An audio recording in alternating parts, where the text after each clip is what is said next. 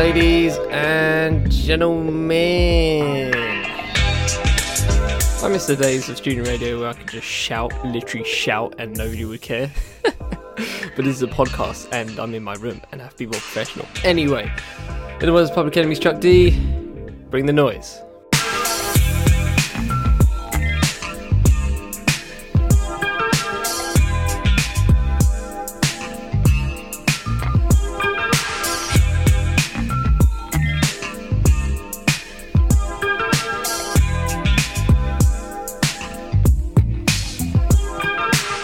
For the Fifth Element Podcast Network, I am Charlie Taylor, and this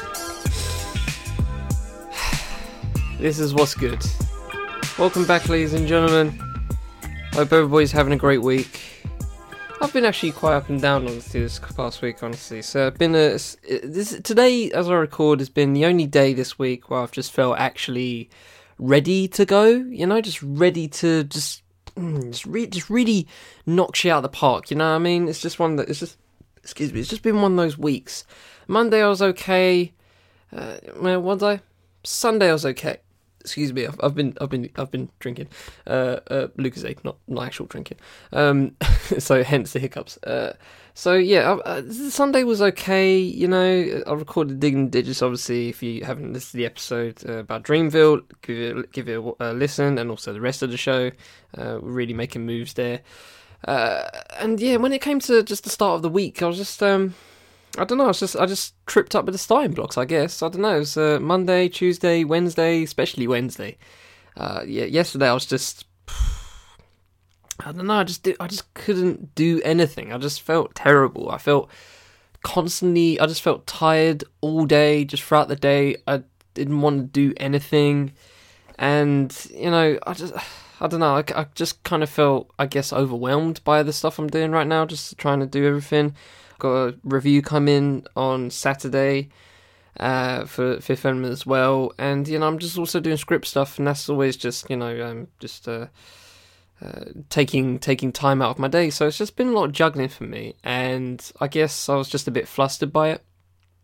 I've just been putting a lot on myself, so you know, it's just one of those weeks. But today I'm feeling a lot better. I'm feeling a lot better today. I feel confident, you know. I feel confident to get the job done, you know what I mean. I've actually done some productive work today, and I feel great about that. So everything's going okay today anyway. So, and you know, you just have to take stuff day by day. Sometimes when you're just feeling like that, you just have to try and get a good night's sleep and just hope to wake up good, because that's kind of how my day goes. If I don't wake up good, then my whole day's screwed. Honestly, I have to have a good night just to tune out. And even last night I wasn't even tuning out that well. I went to bed at like 11, which is really early for me.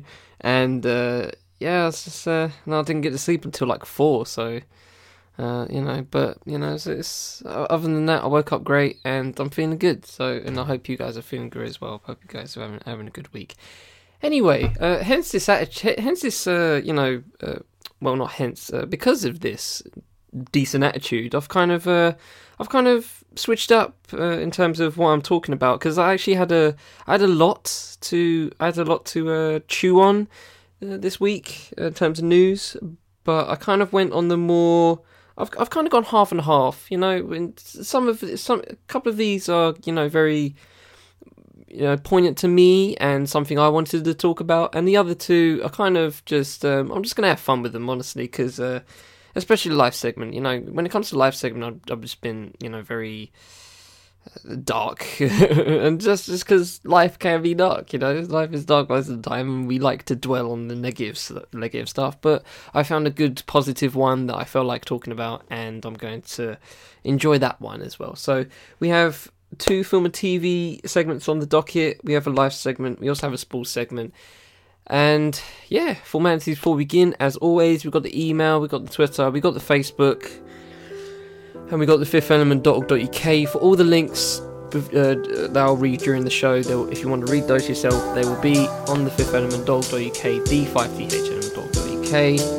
And with that said, let the beat drop, and let's get into it.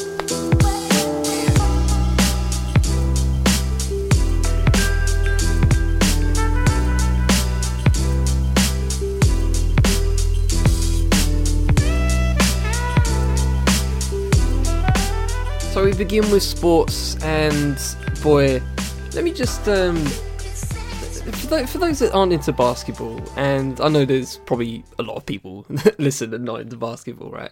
Let me give you a prelude in terms of how boss this story is, right? So this so in basketball, there's a different way of, in American sports anyway, they have this free agency period, okay? And I've talked about it before, obviously, during in previous episodes, so, you know, the explainer should have been way before this, but anyway, they have a free agency period, and it's similar to, you know, every other sport. When the season of that sport isn't happening, people make moves. People get transferred in football, and they have free agency periods in American sports. And most of the time, it's usually up to the team in terms of who they pick. They usually have the power to pick who they want, you know, and bring in people, ask for meetings, and, you know, get these players in for meetings, going like, we really want you to be part of this, and obviously they give the checks. They give the checks at the end of the day, you know, and that's where the power for the teams come from. But more and more often, year by year, especially in this decade, players in the NBA have gotten this power over teams to the point now where we're genuinely asking ourselves, who are calling the shots? Because Kawhi Leonard, and this is getting to the segment itself, Kawhi Leonard is a beast. Kawhi Leonard is an absolute G. Excuse the plane, I'm just going to let it go. Kawhi Leonard is an absolute G. Like, if you think about LeBron James, right, and the decision, which is now, I think, nearly 10 years old now, nearly a decade old, or just in and around a decade old. And obviously that was a very monumental moment simply because it created a sea change in the NBA for a time when a player has that much power over, you know, here's how much power LeBron had, right? He left Cleveland, right? He left Cleveland, and Cleveland became the worst team in the league. Literally, it became the worst team in the league as soon as he left. One player left a team, and they went to the NBA Finals with him. Okay, so they went from a finals team to the worst team in the league, and he did it, and he's done it twice with Cleveland. He's done it twice, where obviously in the second stint he won the championship finally for Cleveland, but he left, and now Cleveland are in the doldrums again. That is the first genuine instance of a player moving from a team to another team, making the team he jumped on a actual genuine title contender, and obviously with Dwayne Wade and Chris Bosh added to it, he made the move, and he created the wave, okay? He created that tsunami. There are not many players in the league that can do that now. Kawhi Leonard has made himself that person, and he made a move so monumental that even LeBron James has to applaud him. So listen to this, right? This is an IG post, and you know, if you go on their Facebook and Twitter, they probably have this exact same text anyway, but I just went on Instagram for it. From Basketball Forever, okay? Kawhi Leonard is out here playing 4D chess. He never wanted to play with LeBron James or join the super team, but he took a meeting with the Lakers and remained in constant communication anyway. The Los Angeles Lakers were convinced they had their guy, and Kawhi clearly never gave them reason to feel differently. But it makes sense that he knew exactly what he was doing. Dragging this whole thing out meant the Lakers ran out of time to sign a third star. They also missed out on every half-decent free agent other than Danny Green, ironically. Kawhi's people even contacted the Lakers 2 hours before making the Clippers announcement, asking them to hold off on making the Anthony Davis trade official, according to ESPN. And it wasn't just the Lakers that Leonard drove a knife into. By helping Paul George, went somewhere. By helping Paul George escape Oklahoma City, he destroyed Russell Westbrook and the Thunder. He vaporized Raptors' chances of defending their title or even contending at all. He ended the Warriors dynasty and even indirectly ended Kevin Durant.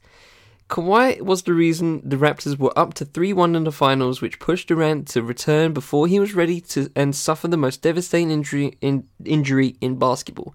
So, Leonard sabotaged one contender, completely annihilated two others all at once, throwing San Antonio Spurs, and that's 4 contenders ticked off his hit list. On and off the court, Kawhi Leonard is a cold-blooded killer, making moves none of us thought a quote-unquote fun guy was capable of. And ain't that the damn truth? And there was also another report going on a couple of days later saying he actually tried to recruit Kyrie Irving before he contacted Paul George, which makes me laugh because Paul George is miles better than Kyrie Irving. But anyway, that's beside the point. That's just me being a Kyrie hater. But I don't think people outside basketball can understand how monumental Kawhi Leonard made this move. He absolutely finessed 4 teams in the space of 2 years. Finessed them. That is a G move upon a G move upon a GG move. Absolute cold-blooded. So let me get into this quick piece as well by the Mark J. Spears, the undefeated. Kawhi Leonard and Paul George pull off the ultimate power move. And hopefully this gives more context. Quote, "We're coming home," Paul George exclaimed on his friend's Instagram late Friday night. It was the declaration no one in the league saw coming. Another bold statement that the NBA's best players hold tremendous power. Anthony Davis's power move got him to the Los Angeles Lakers alongside LeBron James. Kevin Durant departed the Golden State Warriors to join 2 of his buddies, Kyrie Irving and DeAndre Jordan, on the Brooklyn Nets. And in the most stunning move of the offseason, Finals MVP Kawhi Leonard got fellow Southern California native George to team up with him on the LA Clippers. Yes, 2 more star players who had similar paths to the NBA and who several sources described as pretty good friends somehow forced their way home together. Leonard, who just led the Toronto Raptors to their first NBA title, sold George on the idea of winning a championship together. Sources said Leonard and George also wanted to play for Clippers coach Doc Rivers. It was just a year ago that George signed a 4-year, $137 million contract with the Oklahoma City Thunder. Remember when PG was on stage with fellow Thunder star Russell Westbrook in Oklahoma City, asking fans if they would have him back? It seemed like Westbrook and George were a duo Thunder fans would cheer forever. Los Angeles wasn't in the picture. The natives of Palmdale, Florida, about an hour drive outside of LA, had even turned down a chance to meet with the Lakers as a free agent last year.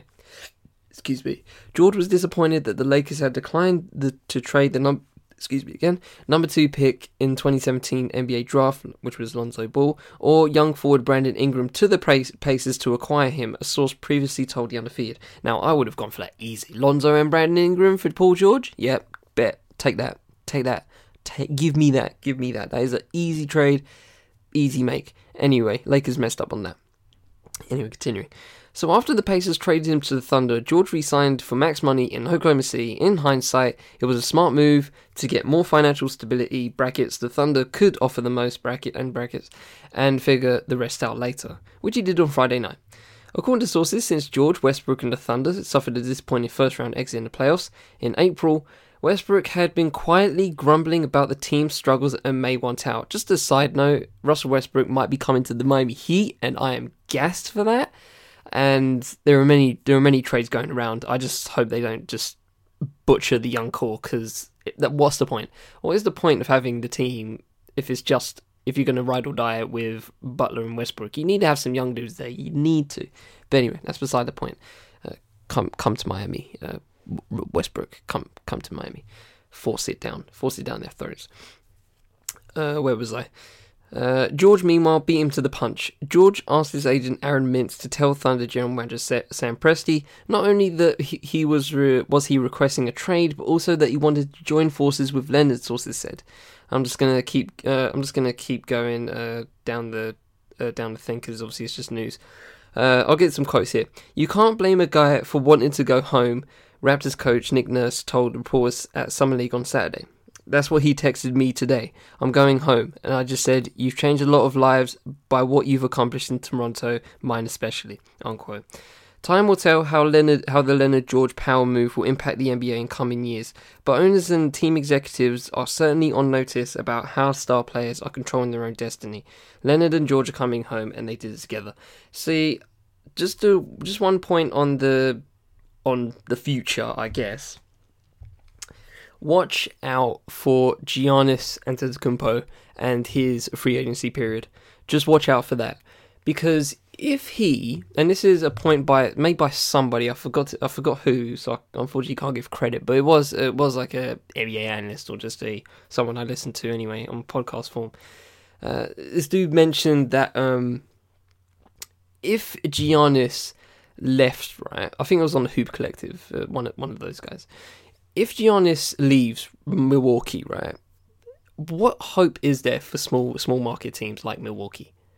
What hope is there for someone like an Oklahoma City already? Now, I think they should move back to Seattle. That's just my opinion, because I love the Seattle Supersonics, and I just find them a real historic franchise, and I want them back. I just love the kits as well. But anyway, I digress. If Giannis moves to a big city like New York or whatever, for example, New York, LA, Chicago, even, right? Or Texas, anywhere in Texas. If he moves there, right? There is no hope for small market teams. Zero hope. Because now look at it now. We have the LA Clippers, the LA Lakers. We have the Brooklyn Nets. Those three are soon to be, well, Clippers and Lakers are in the favourites. Obviously, Durant is injured at the moment, so Brooklyn can't exactly be favourites yet. But on paper, obviously, they will be, in a couple of years, they will be contenders. That's three big market teams right there. And if you're having someone like Kawhi Leonard leaving Toronto, which isn't a small market by any means, but it's an out-of-country market technically, obviously being in Canada and not the United States of America, this is a prelude to what Giannis does, because Giannis is that last superstar to make a big move. The last superstar to make a big move. And if he leaves Milwaukee, that will send shockwaves throughout the league that might actually just change the league forever, because if you make that superstar status that, arbitrary, abstract line that nobody knows what it looks like, just that undrawn line of superstardom and just stardom. If you reach that superstar level, like a Giannis, like a Kawhi Leonard, like a Anthony Davis and LeBron James, if you reach that level and you decide to leave your small market team for someone like Giannis, especially, what hope is there? What hope is there for small market teams? What hope is there for teams that just aren't the Lakers, that don't have the history? What is it for? What can teams with no history do? The Knicks would be much greater if they had a decent owner in front office, but they don't. People would flock to New York if they had a decent front office and owner. They have a great coach in David Fizdale, but other than that, they can't get anybody because of that reason. They can't get anybody. You can't just flex MSG, the Mecca. You can't flex. You can only flex that for so long. You really can only flex that for so long. So I'm just absolutely still to this day. It's been about a week, but I'm still flabbergasted at how much of a gangster move Kawhi Leonard pulled, getting Paul George to come to the Clippers, forcing the Clippers to give up an unholy amount of draft picks, and it's safe to say that LeBron isn't the only one that can make power moves anymore. And to be honest, in my mind, this is only the beginning.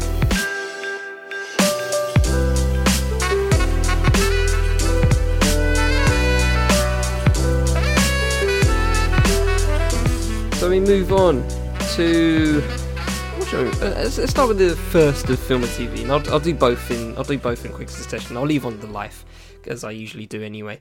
I didn't do in a week where. I totally forgot about that. Shall I do it now? Alright, in a week where. I ain't gonna bother editing. that in. I'll do it now. In a week where a UK advertising watchdog determined that having 30k followers on your social media makes you a celebrity. That seems really low, doesn't it? But also very high. I don't know. I guess it's a decent number. The US women's national team wins the Women's World Cup for the 4th time. Alex Morgan, is it Alex Morgan?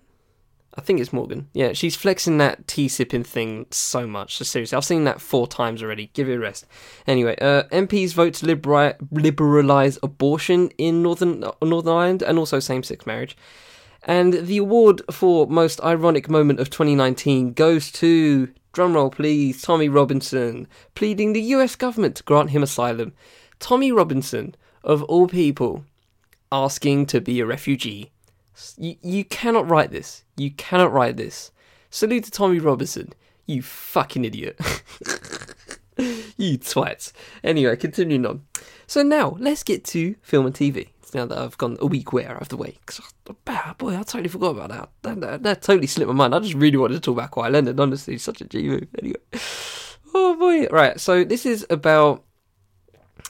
disturbing trend that I haven't seen, but my attention was drawn to this. I didn't notice this myself until recently.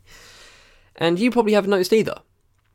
So this is an article from Shadow and Act by... I hate the fact that they put the author below at the bottom of the article, so I have to go all the way down.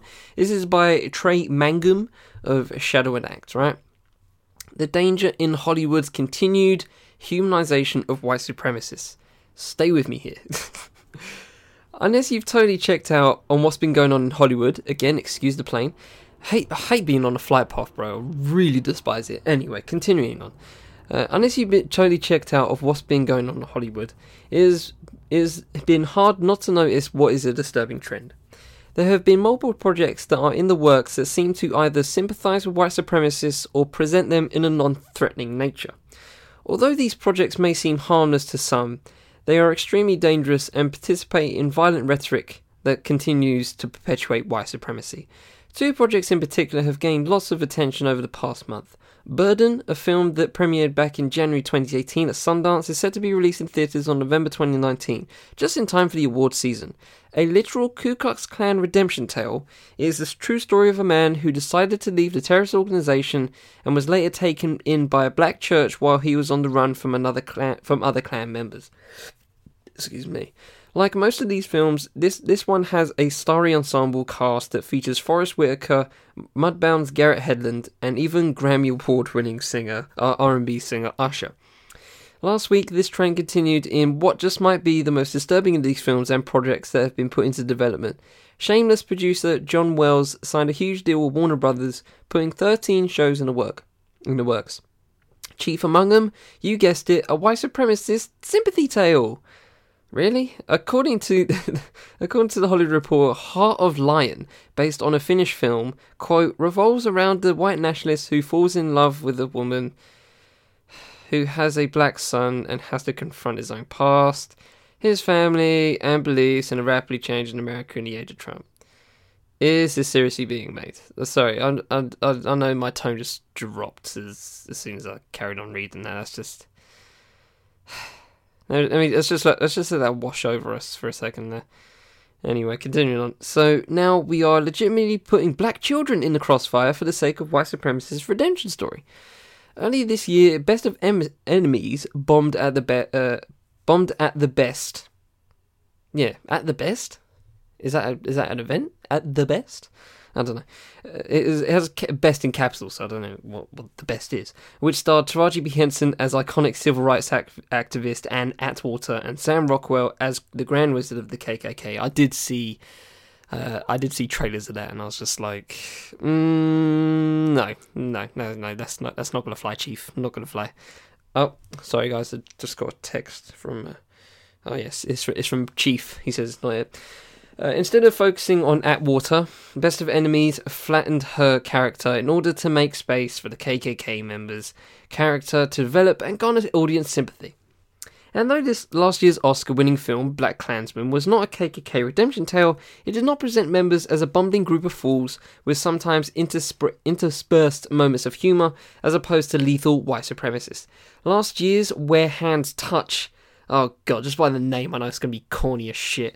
Directed by Emma Asante. No, Emma, no, don't. Oh, I can't be. Sorry, oh, I can't be. Oh god, I'm afraid to read this.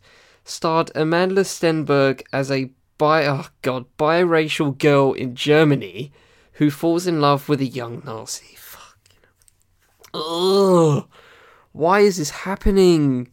A biracial girl in Germany who falls in love with a young Nazi. Why? Why, Why, Miss Asante? Why? Anyway, I'm really battling through getting this out. Though the film was released in late 2018 to mostly mixed to negative reviews, it didn't receive much attention until the following January when it was released on demand as people discovered the film.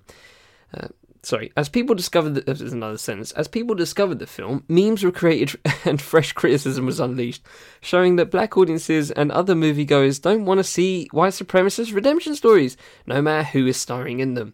But Hollywood isn't getting the message. The short film Skin, which depicts neo-Nazis beating a black man and referring to him as racial slurs, just won the 2019 Oscar for Best Short Film. I did see the trailer for that.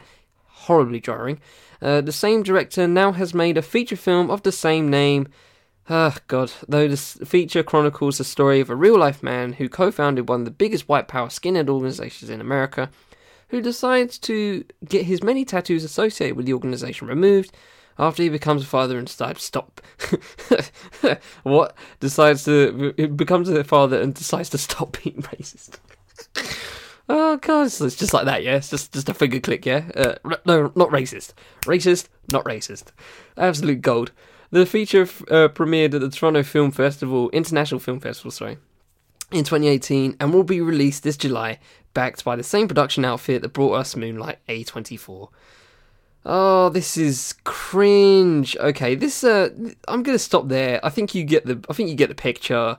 You know, we can mention Green Book as well. Obviously, that isn't the exact same thing, but it's kind of the same shit about, oh, I'm racist. You know, basing the story on a character where it's like, oh, I'm racist, and then by the end of the film, he's like, I'm still very, very prejudiced, but I'm not that racist anymore. It's tiresome, ladies and gentlemen. It's tiresome. And now it's becoming a thing. It's becoming a trend. Even Amma freaking Asante's doing it. And if you don't know Amma Asante, just look her up. Great, amazing director. But it's so tiresome just reading the taglines to these, reading the bylines to these. I'm just like, I'm utterly confused as to why this is happening. And I know why it's happening. You know, I kind of know why it's happening. You can understand why it's a thing. And there's a lot of context here. But I really, really, and this is probably me being naive, I genuinely thought we were getting somewhere. Really did. I really genuinely thought we were getting somewhere. And now we're allowing these films to pass. And you know, if you want to compare it to a film like American History X, right? American History X is a great film. I think people that have seen it, you know, obviously it's very gruesome, but it's a great film. It is a great film. But there are so many ways. Well, there are so little ways. Sorry, there's not many ways you can slice that story. There is not many ways you can slice it. Once you've seen one, you've seen them all. And I'm not saying that people can't tell their stories. Of course they can't. But is really telling these white supremacy redemption stories worth it? Are they really worth it? What are you guys learning? What are you learning from watching these? I really want to ask, like, the writer and directors and producers of these films, like, what is the ideal here? What's the idea? So you're telling me that racism is white people can hop off racism really, really quickly? Are you trying to inspire racists to not be racist anymore? I don't really get it here. What's your audience for this? What are your audiences for these films? You know, the small, very, very, very small percentage of people that were you know, KKK members or, you know, part of the National Front, if we were going British, for example. What are we doing here? I really don't know what we're doing here. See, for something like This Is England, okay, that's not exactly the same thing. obviously there was much more storyline towards that, and actually that's how it worked. They used the character Combo, played by Stephen Graham, amazing portrayal. You know, in This Is England, and also the TV shows as well, the TV spin-offs, that was only part of the story. It wasn't the story. Do you see where we're getting at here? See, they're making the films at the story, not part of the story.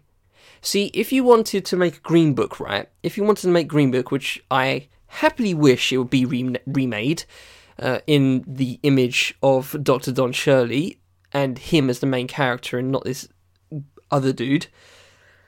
If you want to make Green Book,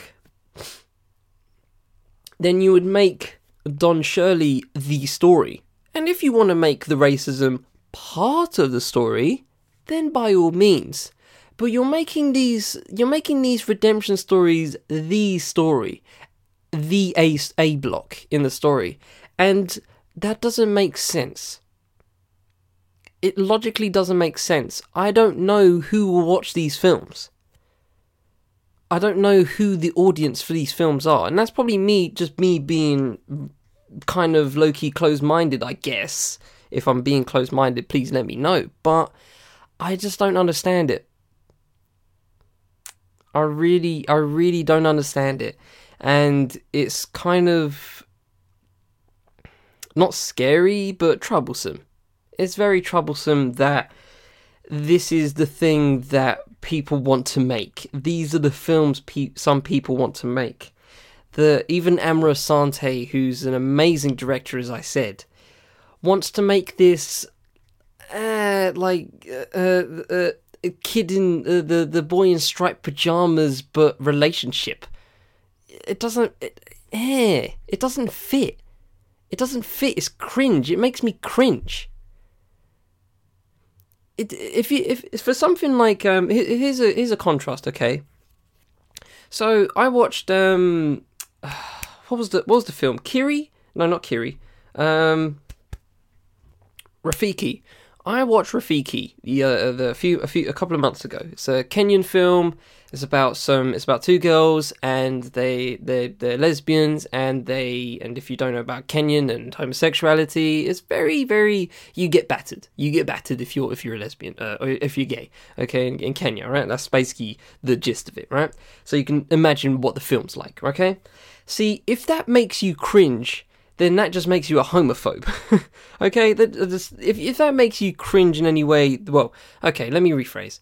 It doesn't make you a homophobe, but obviously it makes you, homosexuality makes you uncomfortable, okay? And, you know, that's up to you. If you feel uncomfortable with that kind of stuff, then that's your prerogative, okay?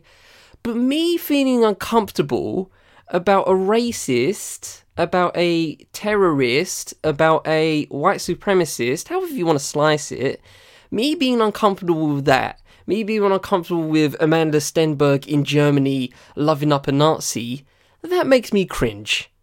I'm sorry, that just makes me cringe. Because, news alert, I don't like racism. Newsflash, breaking news, I don't like white supremacy. Do you see where I'm getting at? I think I've made my point. I will continue. Just fuck these films. Simply put, fuck these films.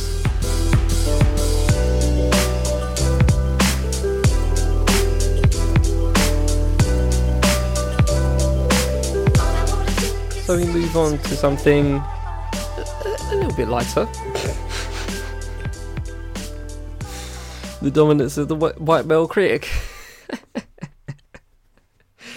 So, for those that aren't into film at all, there is a monopoly of white male film critics in the US, and probably even worse so in the UK. I honestly don't know a well-known film critic of colour in the UK. I genuinely don't. I generally don't know. I know there's people like the British Blacklist that go to, they do interviews and stuff like that, and they do reviews, I guess. But not. I'm saying not on the level of of a regular critic on a publication. I mean, like the Guardian or the Times or whatever. Just where we see the stars on the posters. That kind of level. I don't see a critic of colour there. I never do. I never ever do. So this is something that I have been keeping a pulse on in the past in recent years, and it is something that is not improving at all. I don't think anyway. I don't think it's improving. But regardless of the fact, let's get into it anyway. Let's just get into it. This is Dominance of the White Male Critic by Elizabeth Mendez and Chi Hui Yang. This is on the New York Times. It's 2019 and we're in the middle of a renaissance in black artistic production, and you're telling me the best people to evaluate that are the same ones who basically ignore black eyes for decades? The art critic Antoine Sargent tweeted in May. He was referring to reviews of this year's Whitney Biennial, which will close in late September. But he could have been writing about reviews of film, theatre, dance, and even hip-hop. The curators were a black woman and a white woman, and a majority of the artists they featured were people of colour, half were women, many were young. But in major media outlets, white critics wrote reviews that defined the conversation about the country's preeminent contemporary art show, but not without resistance. Excuse me. When Peter... Jesus, that's the name. Sjeldal.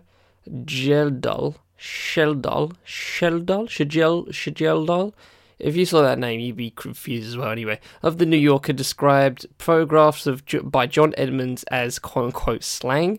Some readers wondered if he did so only because the artist and his subjects were black.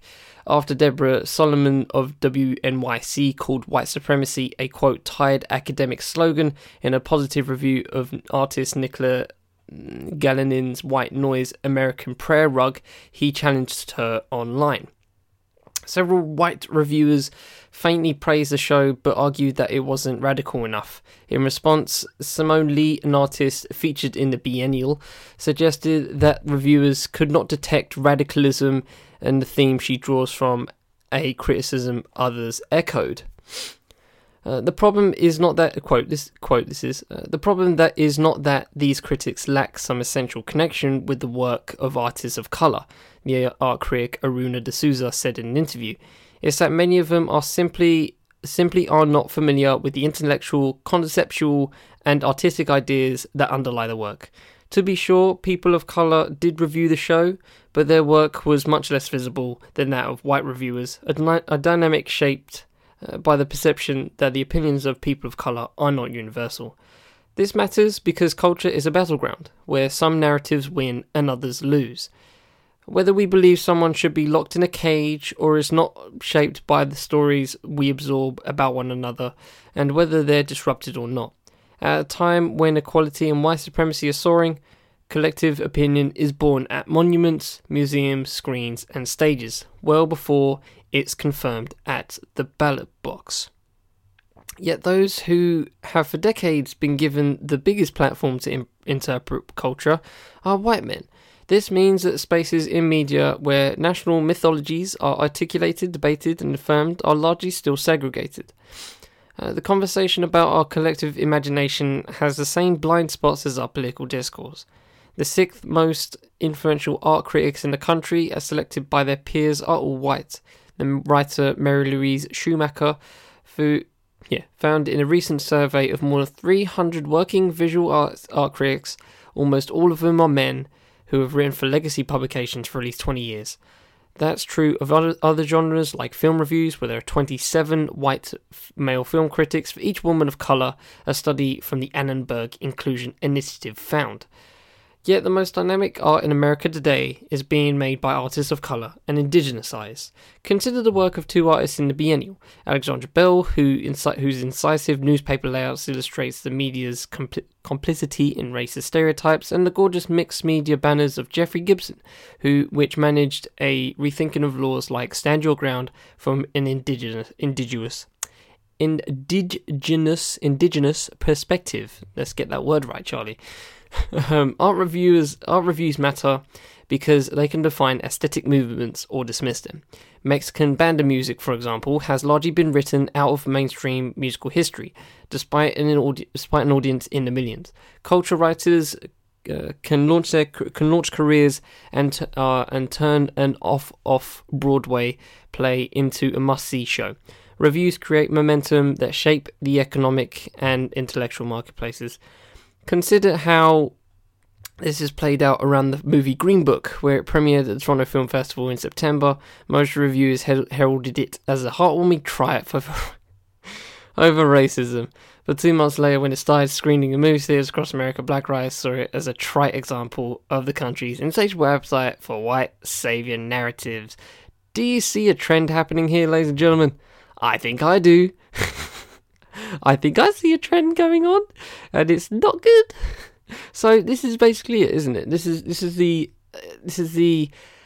another side of the coin of why this is all crap, of why this is such a problem for people to realise. This is because the reason why these white nationalist films or painting them in a better light is because they're reviewed by white people. They're reviewed by white people that, consider themselves they consider themselves not racist, and they see a white guy being not racist, and they go, "Oh, look, he's not racist. He's changed." But for someone like me, who's mixed race, and other black people and people of color and Asians and Latin Americans or whatever, people of colour, that's what I'm trying to say, we see in a different context. We see as, who the fuck is this guy? You know what I mean? It's literally it. This is the point I'm trying to make throughout these two pieces. These are things that are just being swept under the rug and considered great pieces of art. And then you see somebody talking about racism in an art piece, and they might not understand it. And that's fine if they don't understand it. But it's not your context. It's not your context. Your context isn't, I don't want to say it ain't applicable, but it's skewered. It's skewered. I asked beforehand, in the previous segment, what are these white supremacists gone good films? Who are they being made for? It could be theorized that they're being made for white people that feel bad, I guess. I don't know. They're being made for white people of some ilk. Definitely not people of colour. And that lack of awareness, that lack of inclusivity from a critical perspective, and let's be real, okay? Film criticism, music criticism, TV criticism, any type of criticism is relevant. And especially in arts and stage, highly relevant, I think. Highly relevant, because some people might not understand it. Some people see, some arts exhibitions, and they might probably need a critic to tell them what's going on. I certainly would. I trust a art critic. I trust a theatre critic, because I don't know anything about, fine art. I don't know anything about theatre. I'm not educated in that. So I would happily go to see something, if I wanted to, off someone's recommendation to go see it. I would happily do that. That would be fine by me. That's worth it. But when it comes to films, obviously they're more mainstream. Critics are not as prevalent or as relevant as they are in stage or fine art, but they are still relevant. They still make headway. They still make waves. They still, tip the scales on whatever's happening. You see a film on Rotten Tomatoes, and it's, and it's rotten. If it ain't certified fresh, then you might not watch it. If it's rotten, then you're definitely probably won't be watching it. You won't be giving your money to it. Why would you? You know what I mean? Why would you? Why in your right mind would you? So this is a problem on many sides, and it links to what I was talking about before, where these films are being made and white critics are saying it's good when a person of colour sees it and they're going, hold on a minute, that's a bit sketchy there. Or why is it like that? Nobody else, a white critic wouldn't think of it, because why should they? Why should they? Why they look at it from their lens and their lens only. And that's the point of being a critic. You look at it from your lens and your lens only. And if people trust you, they trust you. And that's fine. But there are not many, but the great critics are the ones that try to encapsulate the thoughts of many. And that's where especially film critics, I believe, fail. Because they look at something and they just see it from their lens. And that's completely fine. Yes, it's completely fine. That's how it's supposed to work. That's the bare bones of being a film critic. But it's not enough when you're watching a film that has these questionable narratives and these questionable contexts, and it just completely goes over you because you don't see it. You don't see it. And then people watch it because you said it's good. I don't see anything wrong with it. 4 stars. But then a person of colour sees it and they're going, hang on. No, there's a lot wrong with it. I'm telling you, diversity isn't a bad thing, really, honestly. It really isn't. It genuinely isn't. There's a lot of fear-mongering going on about it, but I don't see how it could be a negative, especially from a cultural perspective. If you had black critics, or critics of colour anyway, wherever race they are, then they could add the context, the correct context, and then the critique will be more well-rounded, and then people can trust it more, or find the trust that they never know they should have had. If that makes any sense. So, I mean, nothing really much else to say, but fix up publications.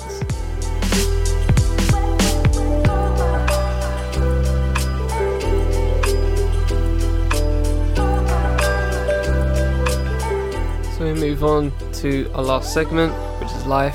And like I said, I wanted to keep it relatively positive. So I found this article from The Guardian by Nicola Davis, and it's if it's proper, then this is a genuinely good thing to look forward to be honest. So the title is "Device Could Bring both solar power and clean water to millions." So let's get into it. It sounds relatively positive, obviously, from the title alone. See what's up. A device that can produce electricity from sunlight while simultaneously purifying water has been produced by researchers, an invention they say could solve 2 problems in one stroke. The researchers say the device is not only a source of green energy, but also offers an alternative to current technologies for purifying water. These, they add, often consume large amounts of electricity and require infrastructure beyond the reach of many communities that lack basic access to safe drinking water, a situation thought to affect more than 780 million people worldwide. Quote, these people spend collective 200 hours... 200 million? 200 M? Is that million hours a day? No way. Fetching water from different sources. That's a mad number if it's actually 200 million, because it says 200 M. I don't know. That's crazy if it's meters. I don't know, but yeah, that's still crazy regardless. Said Professor Peng Wang, what a name, a co-author of the research from King Abdullah University of Science and Technology in Saudi Arabia. Wow, something good from Saudi Arabia for once. With solar farms often located in arid regions, the device could provide clean water where it is needed most. What is more, the teams say it could be used in a backyard or an industrial scale. Just a side note, imagine going to university in Saudi Arabia. Boy, what a life that could be. Anyway, having a significant amount of fresh water produced continuously on a daily basis means many challenging tasks can then be easily achievable, said Wang. Quote, the generated clean water can be used for cleaning solar panels to remove dust particles. It can be used to irrigate plants, crops, making desert agriculture possible. Writing in the journal Nature Communications, Wang and colleagues reveal how they constructed the device. On the top is a horizontal commercial silicon solar cell, and beneath this are several tiers through which saline, brackish, or contaminated surface water is run. Waste heat from the solar cell warms the saline water, passing immediately beneath it. The water evaporates, passes through a membrane, and condenses to yield clean water, releasing heat in the process that warms the saline water in the tier below that. The process is then repeated for the next tier. The purified water flows out of the device and is collected. The team found the device can be used to purify salt water as well as seawater contaminated with heavy metals. With the water collected containing levels of lead, copper, sodium, calcium, magnesium, all below the levels deemed safe for drinking water by the World Health Organization. While the team outlined various versions of the device, they revealed that under conditions on par with a bright, cloudless day, the energy efficiency of the solar cell was about 11%. A figure, say, is on a par with what would be expected without the distillation section attached, and higher than previously reported by others working on such devices. The device was also able to produce clean water from seawater at a rate they say is higher than conventional solar stills. There's a quote on the last bit. It is our hope that we can move quickly to push this technology forward towards its large-scale adoption, he said. So this is okay. I'm not gonna be negative here. I just want to say something that reminds me of this reminds me of something. I used to follow an Instagram page, right? I think it was simply called Tech, to be honest. I don't know who it was by. It was just called Tech. And they constantly posted videos and photos of these, life-changing things such as this solar power and water distillation thing, clean water giver, I guess, or creator. I saw a lot of these things, and I was just so disillusioned because I was like, so what are we waiting for? Do you know what I mean? Do you remember there was something going around on social media for about a year, right? Where it was there was these things like sea bins, right? You put this thing in the sea, and it sucks the water and takes in all the trash and obviously lets the water out, right? It's basically like a filter. So you put it in a river or the sea or whatever, and it just sucks up all the crap, and then the water goes out through the netting. We haven't heard from that since, you know what I mean? I haven't heard of it since, and it's just really, I find it really jarring, and I can't help but just think about this thing like that, and just go, I really hope this becomes a thing. I really hope this does become a thing, because it's a bloody lifesaver. That's water and solar power. Do you realise how monumental that is? That's crazy. That's absolutely crazy. So while I hope it works, I just can't help but be just skeptical sometimes, and I hate that I'm like this. The world has really messed me up like that. But with that said, it is a genuine good thing, and I always try to seek. Well, actually, I'm gonna be real with you. I don't always try and seek the good in news in general. There's a lot of crap news going about. There's always crap news going about. It's not news if it ain't negative in my mind. But this is a genuine positive and is something hopefully to look forward to. I really hope this becomes a thing, because I believe there are so many inventions that have come and gone in the past few years where it's a genuine breakthrough in whatever field, and especially if it helps, humans live and and help ease suffering in certain countries.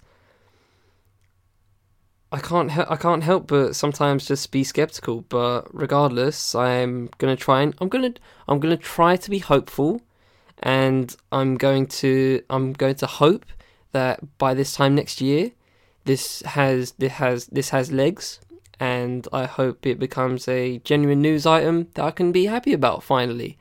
And you guys will see it on BBC News or Channel 4 News or wherever you get your news, and hopefully it's just the people that created it. Shout out to Professor Wang. Hope they become heralded for it, because this is generally something that can be great. And with that said, I'll end it there. Ladies and gentlemen, this has been episode 33, the Kareem Abdul-Jabbar episode of What's Good. Kareem Abdul-Jabbar was number 33, that's why I'm saying that, because he's the GOAT, and it's a fact. But I hope you guys enjoyed this episode. I obviously made a concerted attempt to be positive at the end of it, while also throwing my negativity, because I'm just like that. And support critics of colour. Don't support these white supremacy films. Salute to Kawhi Leonard. And from the Fifth Element Podcast Network, I've been Charlie Taylor. This has been What's Good. Intro music is Too Much by Vanilla. Interlude music is Vista by Poldor. Their links will be in the description below. Have a good week, everybody. I'm going to try and do the same. And until the next time, take it easy, ladies and gentlemen.